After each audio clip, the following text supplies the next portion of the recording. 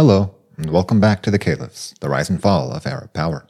My name is Zaid Wahab, and today we return to the Ummah's messy capital to discuss the election of its fourth caliph. Remember that to get the job, you had to get everybody on board by having them pledge their allegiance to you, a prospect which was now immensely complicated by the fact that the Arabs had just killed their caliph. Othman had many detractors towards the end of his reign, but they were not united when it came to who would replace the old man and how. Even more dangerously, many of the caliphate's governors and leading men were Umayyad relatives of the slain caliph, outraged at the spilling of their kin's blood.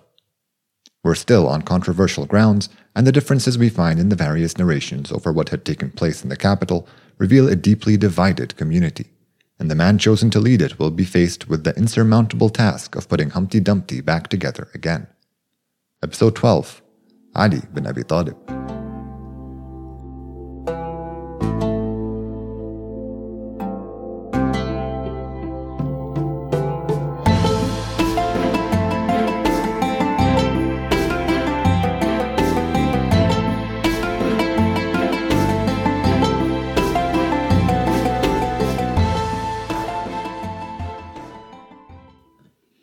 We ended last episode with the capital in disarray.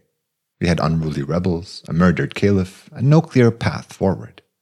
Maybe it's all this recent action we've been covering, but I think we should take some more time today for analysis and commentary. It should help us get a better feel for what's been going on. I mean, the Arabs had just killed their caliph, and you know there's a lot to unpack when a previously tribal people organize and march on their capital with political demands. So what's a good place to start? Maybe who exactly were these rebels? By Egyptian and Iraqi armies, I did not mean any of the settled populations of those lands, few of whom were allowed to bear any weapons, even in service of the caliphate. No, the men who marched on Medina were all Arabs, most originally from the peninsula, and many from tribes which until recently had little to do with Mecca, Quraysh, or the Umma. Now, it may seem from our point of view that these tribes must have been thrilled about being united, right? That they loved it for all the power it gave them, and look how big their armies were, and look how many lands they could enter, and how much booty and tribute they could earn. But the reality was that until very recently, these tribes were fiercely independent. Tribal leaders weren't dummies, and they may have appreciated some of the things I just listed, but a united caliphate was one in which they had very little power. Now, I'm not pointing any fingers. I'm not trying to say that the tribal elders all conspired to kill Othman. But I want to remind you that this Arab unity thing, it was all very new and still extremely fragile. The Arab chiefs could recognize the tribal logic inherent in Othman's decision-making. It was a kind of cue for them to play by the old rules again. So, for example, if Othman was going to marry off his many daughters to leaders from the noblest Arab tribes, bringing them closer to both the Umayyad clan and power within the caliphate, then it made sense for tribal leaders to try and up their own value by being strong-willed, uncooperative, and borderline hostile until they were appeased. Besides, now that the two empires, which previously defined the edges of the Arab universe, had been subdued, unity was no longer at a premium, at least not in the lands from which the Arab troops had mutinied. It's also worth remembering that only the Egyptian troops had entered the city. The Iraqi troops had arrived later, and the Kufan rebels were led by none other than Malik al-Ashtar. He had developed a deep respect for Ali bin Abi Talib ever since the Hashemite cousin of the Prophet had first tried to mediate between the Kufans and the previous caliph. Sources say that Malik and the Iraqi armies were surprised at how agitated their Egyptian counterparts were when they arrived. After being caught up on all the details, some of their more extreme members joined the Egyptians in their siege, but Malik heeded Ali's advice and ordered everyone to camp outside this capital and to not bother any of its people. Before returning to our narrative, I should note once again that this period contains multiple conflicting accounts of how things unfolded, reflecting just how pivotal this moment in early Arab history was. Remember, multiple conflicting narrations means multiple oral histories, which implies that various Arab tribes defined their positions within, or relations to, the Ummah in different ways, always citing versions which justified their choices. You'll see what I mean more as we move along. Most of the conflicting narrations focus on the remaining members of the Council of Qurayshi elders, who chose Othman to lead the Ummah 12 years earlier, especially Ali bin Abi Talib, Al-Zubayr bin Awam, and Talha bin Ubaydullah. Now this makes sense, as the three were probably the only men in the city who could hope to get enough popular support to legitimate their claim. going by both their precedence in Islam and their overall influence within the Ummah. While al-Zubayr was famous for his heroics during the conquest of Byzantine Egypt, he and his son had since fought alongside the armies of Kufa during their conquest of the Sassanid Empire. Talha had strong ties to Basra as he conducted much trade through the city and he had a large estate, which he often stayed in there. He had also ingratiated himself to the rebels during the early honeymoon phase of the siege by giving out food to them freely, earning him some bewildered chastisement from Othman. Ali bin Abi Talib had earned the trust and respect of many of the rebels when he attempted to broker a deal between them and Othman back before the siege, and more importantly, he was already immensely popular in Medina. Despite the cacophony of all the different opinions on what took place in the capital during this period, it's not difficult to see that Ali was the only real choice the rebels had. Some insist that Zubayr and Talha were both offered the job and turned it down, but remember that even during the election of Uthman 12 years earlier, Ali was the only contender until the very end. So it's difficult to endorse a tale that has the position almost going to someone else. If Talha and Zubayr really were approached, it was probably by a small group of men loyal to them. Only one man could command overwhelming support in Medina. Ali heard about the caliph's demise while he was at a nearby mosque with his son Muhammad ibn al-Hanafiyyah. His two other sons, Hassan and Hussein, were meant to guard Uthman's house during the siege, but like most of its defenders, they left when the caliph had asked them to, something a few narrations say their father scolded them for. Ali was approached by some of the rebels at his home later that night and asked to take leadership of the community. He refused, saying that if they wanted him to be caliph, then house calls like this weren't going to do anything for them. They should pledge their allegiance in public at the mosque. And so that's what a large group of them did the next day. But Ali turned them down again, saying that he would only be caliph if all the people pledged their allegiance. As the day went on, more and more locals offered Ali their pledges. Medina and its people loved Ali. He was one of the few members of Quraysh who did not show special favor to his tribesmen. Later that afternoon, Talha and Zubayr both came and offered their support, a detail that's both widely reported and strongly contested, with some sources saying that they only did so after being tricked or threatened by the rebels. This was a big deal because the two were elders of Quraysh, and their pledges would have gone a long way towards legitimating Ali as the new caliph, just as they had when they selected Uthman all those years ago. Following this, Ali returned to the mosque later that afternoon and accepted the people's pledges and the role of caliph. His first act was to open the treasury of Medina and distribute what was in it equally amongst the people. The best interpretations of these events, in my opinion, focus on the fact that in deferring the leadership until the entire city was on his side, Ali ensured that his supporters among the rebels were now outnumbered and could not dictate how he was to run things. Indeed, shortly after his election, the Egyptian armies made a quick retreat back to Fustat, surely longing for the relative safety of their own military city. Other interpretations I found reasonable stress the parts where Ali is quoted in the sources explaining to his son that he had a religious duty to lead the community and that he could not shrink away from it for personal or political gain. Obviously, Ali's acceptance of the role has since generated some very different opinions, with critical ones depicting Ali as a scheming usurper and sympathetic ones celebrating this moment as a sort of ultimate victory for justice. We know his first act because it's something detractors and supporters both report. His gesture of handing out the contents of the treasury, in my opinion an obvious and largely symbolic appeal to the days of the Prophet and the early caliphs, is something his critics point to as a veiled attempt to pay the rebels for their hard work removing his predecessors. In contrast, pro-Hashemite histories point to the act of redistributive justice as proof of how far removed Ali bin Abi Talib was from worldly considerations, saying he would have just kept the money for himself if he'd been motivated by greed. So despite agreeing on the fact, these two narrations basically talk past one another, and now imagine how discordant it can get when they disagree on the facts. Well, you'll have to imagine it, because I won't be relating any separate this narrative, that narrative tales going forward. I worry it's too disorienting. Instead, I will just highlight the stuff that makes the most sense. But before that, now that we have a new commander of the faithful, let's say a few words about the Ummah's fourth caliph. You may know a lot of this already if you've been paying attention, so I'll keep my remarks brief. By this point, he was 58 or 59 years old, he was the Prophet's cousin, his ward, and his son-in-law. Ali is widely considered to have been the first Muslim and is often praised by the Prophet for his faith and behavior. When Quraysh were persecuting Muhammad, Ali protected his cousin and thereafter fought bravely for the Ummah in almost all its battles. He was a fierce warrior, and his skill with the blade led Muhammad to gift him the Hashemite clan sword, Dhul Fiqar. Today it's thought of as having been a curved, double-tipped blade, but those are probably later fabrications due to its name. All the sources really focus on is how heavy it was. Ali married the Prophet's daughter Fatima, and she bore him 2 sons and 2 daughters. It's obvious from the Prophet's behavior later in life that he considered Ali, Fatima, and their progeny to be his closest family. Ali's supporters were convinced that in his last sermon following his final pilgrimage, the Prophet had unambiguously named Ali as his successor. Others argued that the Prophet was merely stating that Ali was his heir in all worldly things. Either way, it was clear to everyone that Ali was one of the closest people to Muhammad.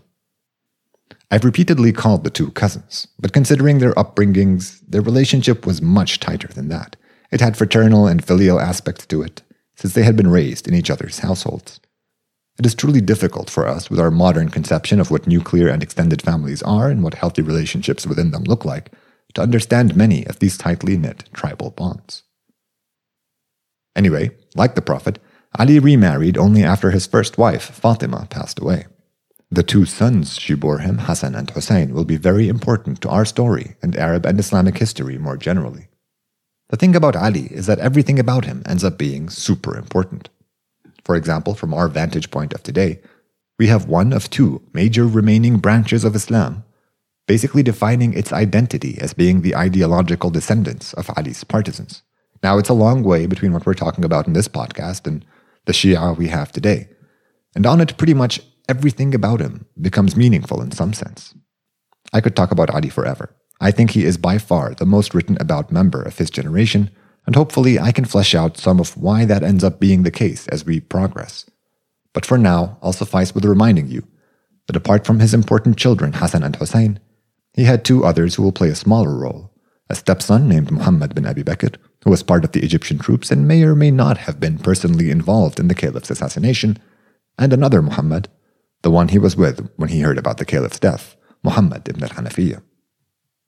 Now, let's wrap up our intro on Ali with a refresher on his role in the caliphate thus far. There was some friction between Ali and Abu Bakr after the latter's election, and Ali never joined the first caliph's armies in their many wars. Instead, he remained in Medina and acted as a sort of judge, helping resolve disputes between people by resorting to the Quran and the example set by the Prophet. He maintained the same position under Umar and Othman and presented an important political counterweight to the third caliph's clannish excesses. Remember that it was Ali who insisted on the administration of the Islamic punishment to the Umayyad governor of Kufa, al-Walid bin Uqba. His willingness to stand up to the elites of Quraysh endeared him to many Muslims from smaller tribes, and especially to the people of Medina, who had felt increasingly irrelevant as the Meccan caliphs stopped relying upon them in quite the same way the Prophet had. These and others constituted a relatively small faction, many of whom being early Muslims of considerable prominence, who thought that Ali was the only rightful leader of the community. They were enough of a majority in the capital to secure his rise to leadership.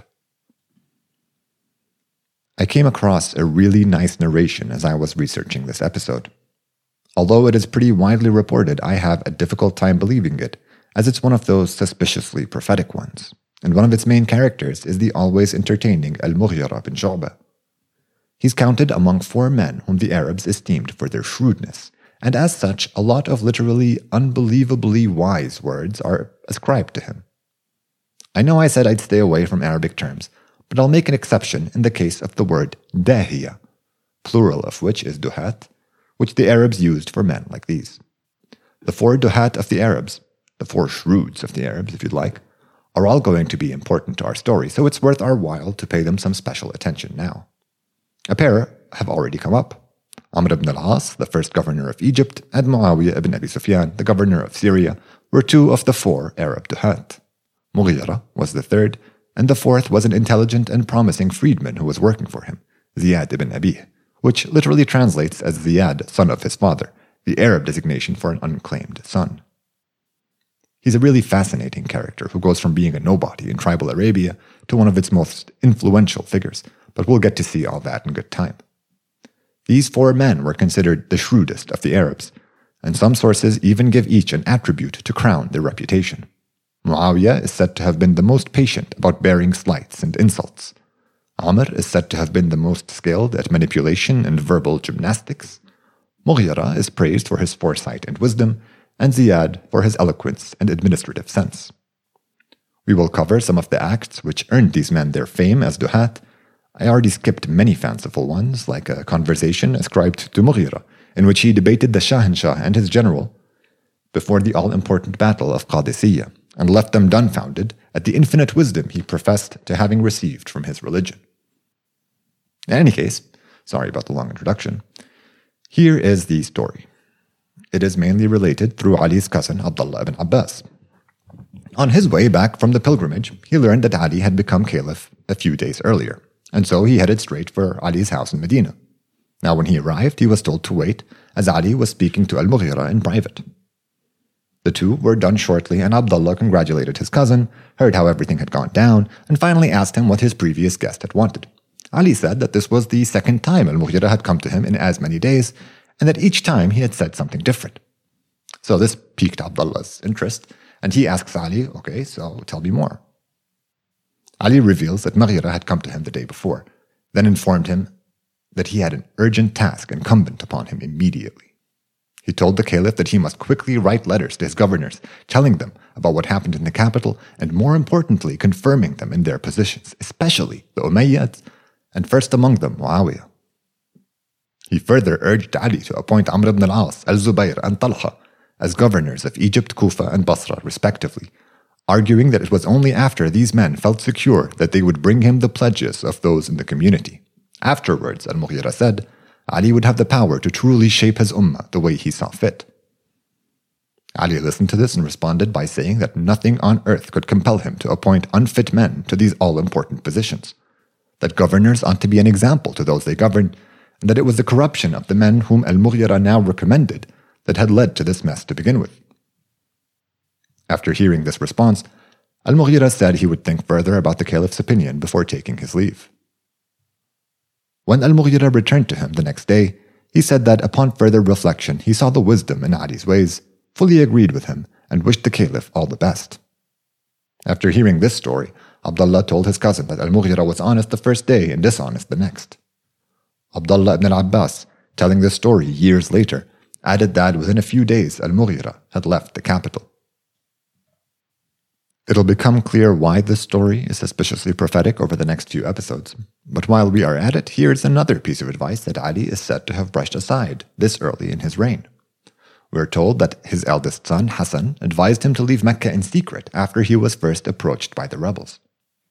He told his father that if he abandoned them, the Arabs would fight amongst themselves for a while before turning to him for salvation, whereas if he stayed, he would be tainted by his association with the murderous rebels, and that others who coveted the leadership of the community would use that to rally people against him. Ali's response is a little different in each source, and some focusing on the duty of leading the Ummah towards the good, and in others pointing out that his detractors would endeavor to find fault with his actions no matter what he did. Either way, he was very dismissive. So just a few days into his role as caliph, and Ali had already been warned multiple times about potential opponents. Despite being pledged to overwhelmingly in Medina, Ali did not get everybody on board. I mentioned that Zubayr and Talha both pledged to Ali, but what I didn't say was that the fourth and final surviving member of the council that elected Othman did not. Sa'd ibn Abi Waqqas was approached by Ali after his election and asked whether there were any reasons for his abstention. According to the version of events I'm going by, Sa'd replied saying that he did not doubt Ali's worthiness, but that the Prophet had asked his people to stay away from dissension, and he was worried that pledging to Ali before the entire Ummah was united would be considered picking a side and technically qualify as splitting the community. So here we get even more proof of how disunited things were. The second caliph's pious son Abdullah ibn Umar ibn al-Khattab, whose religiosity and demeanor apparently reminded everyone of the Prophet, also withheld his pledge, citing the same logic. Some sources say that Ali disagreed with them, others that he praised their devotion to piety, but all narrations end with Ali accepting their arguments and asking his supporters not to disturb nor pressure them. Seeing how the new caliph was dealing leniently with all this non-compliance, The few remaining Umayyads, including an injured Marwan, now risked leaving the granary in which they had been hiding for the last few days. Marwan especially had every reason to be fearful for his life. Rightly or otherwise, up until recently, pretty much everyone blamed Marwan for the way things played out with the third caliph. He had very few friends left in town, and he and other Qurayshis who were disgruntled at the election of their least favorite tribesman now made for home, Mecca. Scandalously, they were joined by Talha and Zubayr, both of whom now recanted their pledges of loyalty to Ali. This was a huge deal.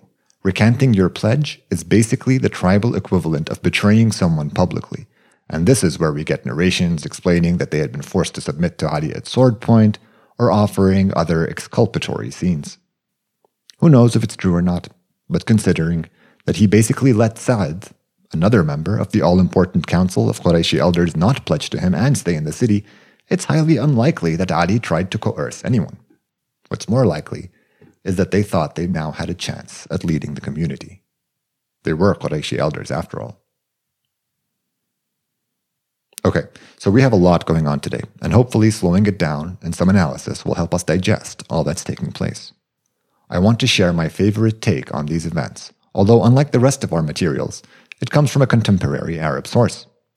Ali al-Wardi was an Iraqi sociologist who wrote extensively on many subjects, including early Arab history. Now I'll just be paraphrasing here from his master thesis from Texas, no less, so if you're interested, maybe check it out for yourself. Dr. Wardi approaches this rebellion against authority from a sociological point of view, and he says that the masses rarely rise up against the system without a cue from the upper class giving them the license to do so, usually due to internal squabbles among the elites getting out of hand. In his reckoning, the upper class in the caliphate was Quraysh, and things got out of hand when a subset of this elite class, the Umayyads, tried to rise above the rest of the Quraysh by centralizing power in their hands alone. According to him, this led the rest of the tribe to agitate against the ambitious clan both secretly and openly. He cites plenty of evidence to drive the point home, and Amr ibn al-As and Aisha, wife of the Prophet and daughter of the first caliph, provide him with some of the most damning material, with letters going out to the provinces complaining about Uthman's destruction of Muhammad's legacy. So this is what Dr. Wardi says set the stage for the rebellion, but then he adds a wrinkle. He reminds readers that instigating the masses doesn't mean you control them, and that the Qurayshis who called for an uprising against Uthman were dismayed by the replacement the masses chose, and so they chose to withdraw from the capital and investigate other possibilities. Like us, Dr. Wardi enjoys the benefit of writing from a future where we know how things turned out. His version of why the Ummah fractured the way it did is a favorite of mine because it avoids any moralistic explanations and instead appeals to history and human nature. His explanation has three factions, and that's exactly what we begin to see going forward. There was the new caliph and his supporters, so far largely restricted to Medina, as he was yet to send governors to accept the support of the Arabs from the provinces. There was the rest of Quraysh, which was withdrawing and amassing in their home city of Mecca, most of whom didn't get along with the new caliph, knowing full well that he would never privilege them over the rest of the Ummah. And finally, there were the remaining Umayyads, who were still governing pretty much the rest of the caliphate. The fact that rebellious armies had come out of Iraq and Egypt did mean that Umayyads there could expect hostilities from the locals, but Syria was an entirely different story. Muawiyah had been in charge of the rich province for decades by now. He commanded its people's respect, and perhaps most importantly, he had a loyal and capable army. Okay, so before we wrap up this episode, I just want to set the stage for what's to come by discussing what happened when Ali set out his governors to all the other provinces. First off, his picks were a clear departure from the Qurayshi caliphs before him. They were predominantly either members of the Ansar of Medina or fellow Hashemites from his own clan. I suppose he didn't really have much choice if he wanted to rely on the earliest Muslims, but up until this point, literally no Hashemite had been in charge of any administration, so it's a notable change nonetheless. The two men Ali picked as governors for the Yemeni provinces, a Hashemite and a native of Medina, met little resistance. When they arrived at their cities, however, they found that the previous governors, both Umayyad loyalists, had absconded, taking with them all the contents of their local treasuries. On Malik al-Ashtar's advice, Ali chose to keep Abu Musa al-Ash'ari in his role as governor of Kufa, as its people had chosen him after rebelling against his predecessor just over a year ago. In Basra, he replaced the Umayyad Abdullah bin Amir with another Medinan native, a son of the Ansar. Abdullah bin Amir had also left the city just before the new governor's arrival, however, so when his replacement got there, he instead found a deputy of Abdullah's refusing to submit, but he was subdued with little effort, and the new governor took control of the town. For Egypt, Ali picked Qais bin Abadah, one of the most popular men in Medina, denying the Egyptian rebels' request to have Muhammad bin Abi Hudayfa confirmed. The caliph's behavior makes it clear that he had and wanted nothing to do with the Egyptian rebels, nor their ambitious cheerleader. The new governor, Qais, arrived at the garrison city with only a few men and proceeded to read the letter from the caliph confirming him as governor to those gathered at the mosque in Fustat. The majority rejoiced, and he received their pledges of support, both for himself and for Ali. A solid minority, however, were those Umayyad loyalists, the ones who benefited from Umayyad largesse, and these protested, saying that they needed more time before submitting. Now, like I said, Qais was a highly respected personality. He would have been the chief of the Ansar if they'd had one. It was in his father's house that they had gathered the day the Prophet passed away to discuss what would happen next. So these Umayyad loyalists who held out against him really didn't want to pick a fight with such a prestigious member of the Ummah. Instead, they proposed that they would withdraw to a village near faraway Alexandria and not bother him in any way if he'd just allow them to. Qais found all of this respectable, and in short order, he managed to administer the province and keep its peace. Muhammad bin Abi Hudayfa felt shorted by the new caliph, as you would imagine, and he went to have a word with him after the arrival of his popular replacement. Unhappily for him, however, the ever-vigilant Muawiyah had already posted spies along the roads connecting the various parts of the caliphate. On his way to the capital sometime in August, the ex-caliph's stepson was apprehended and brought to the powerful governor of Syria, who had him imprisoned and, in some narrations, straight up killed. So, with Qais's successful installation as governor, Ali could count on the support of Yemen, Iraq, and now Egypt. Now, all these places still had Umayyad loyalists, or at least some who were upset at recent developments for whatever reason, but pledges were taken, and that's where I'm drawing the line. This meant that only Syria and Mecca were now outside the caliph's grasp, the first being solidly in Umayyad hands, while the second was just chock full of angry Qurayshis who couldn't wait to oppose the new caliph. Each of these three factions will try for the leadership of the community, but we've covered enough for today, and let's leave that discussion for the next time on the caliphs, the rise and fall of Arab power.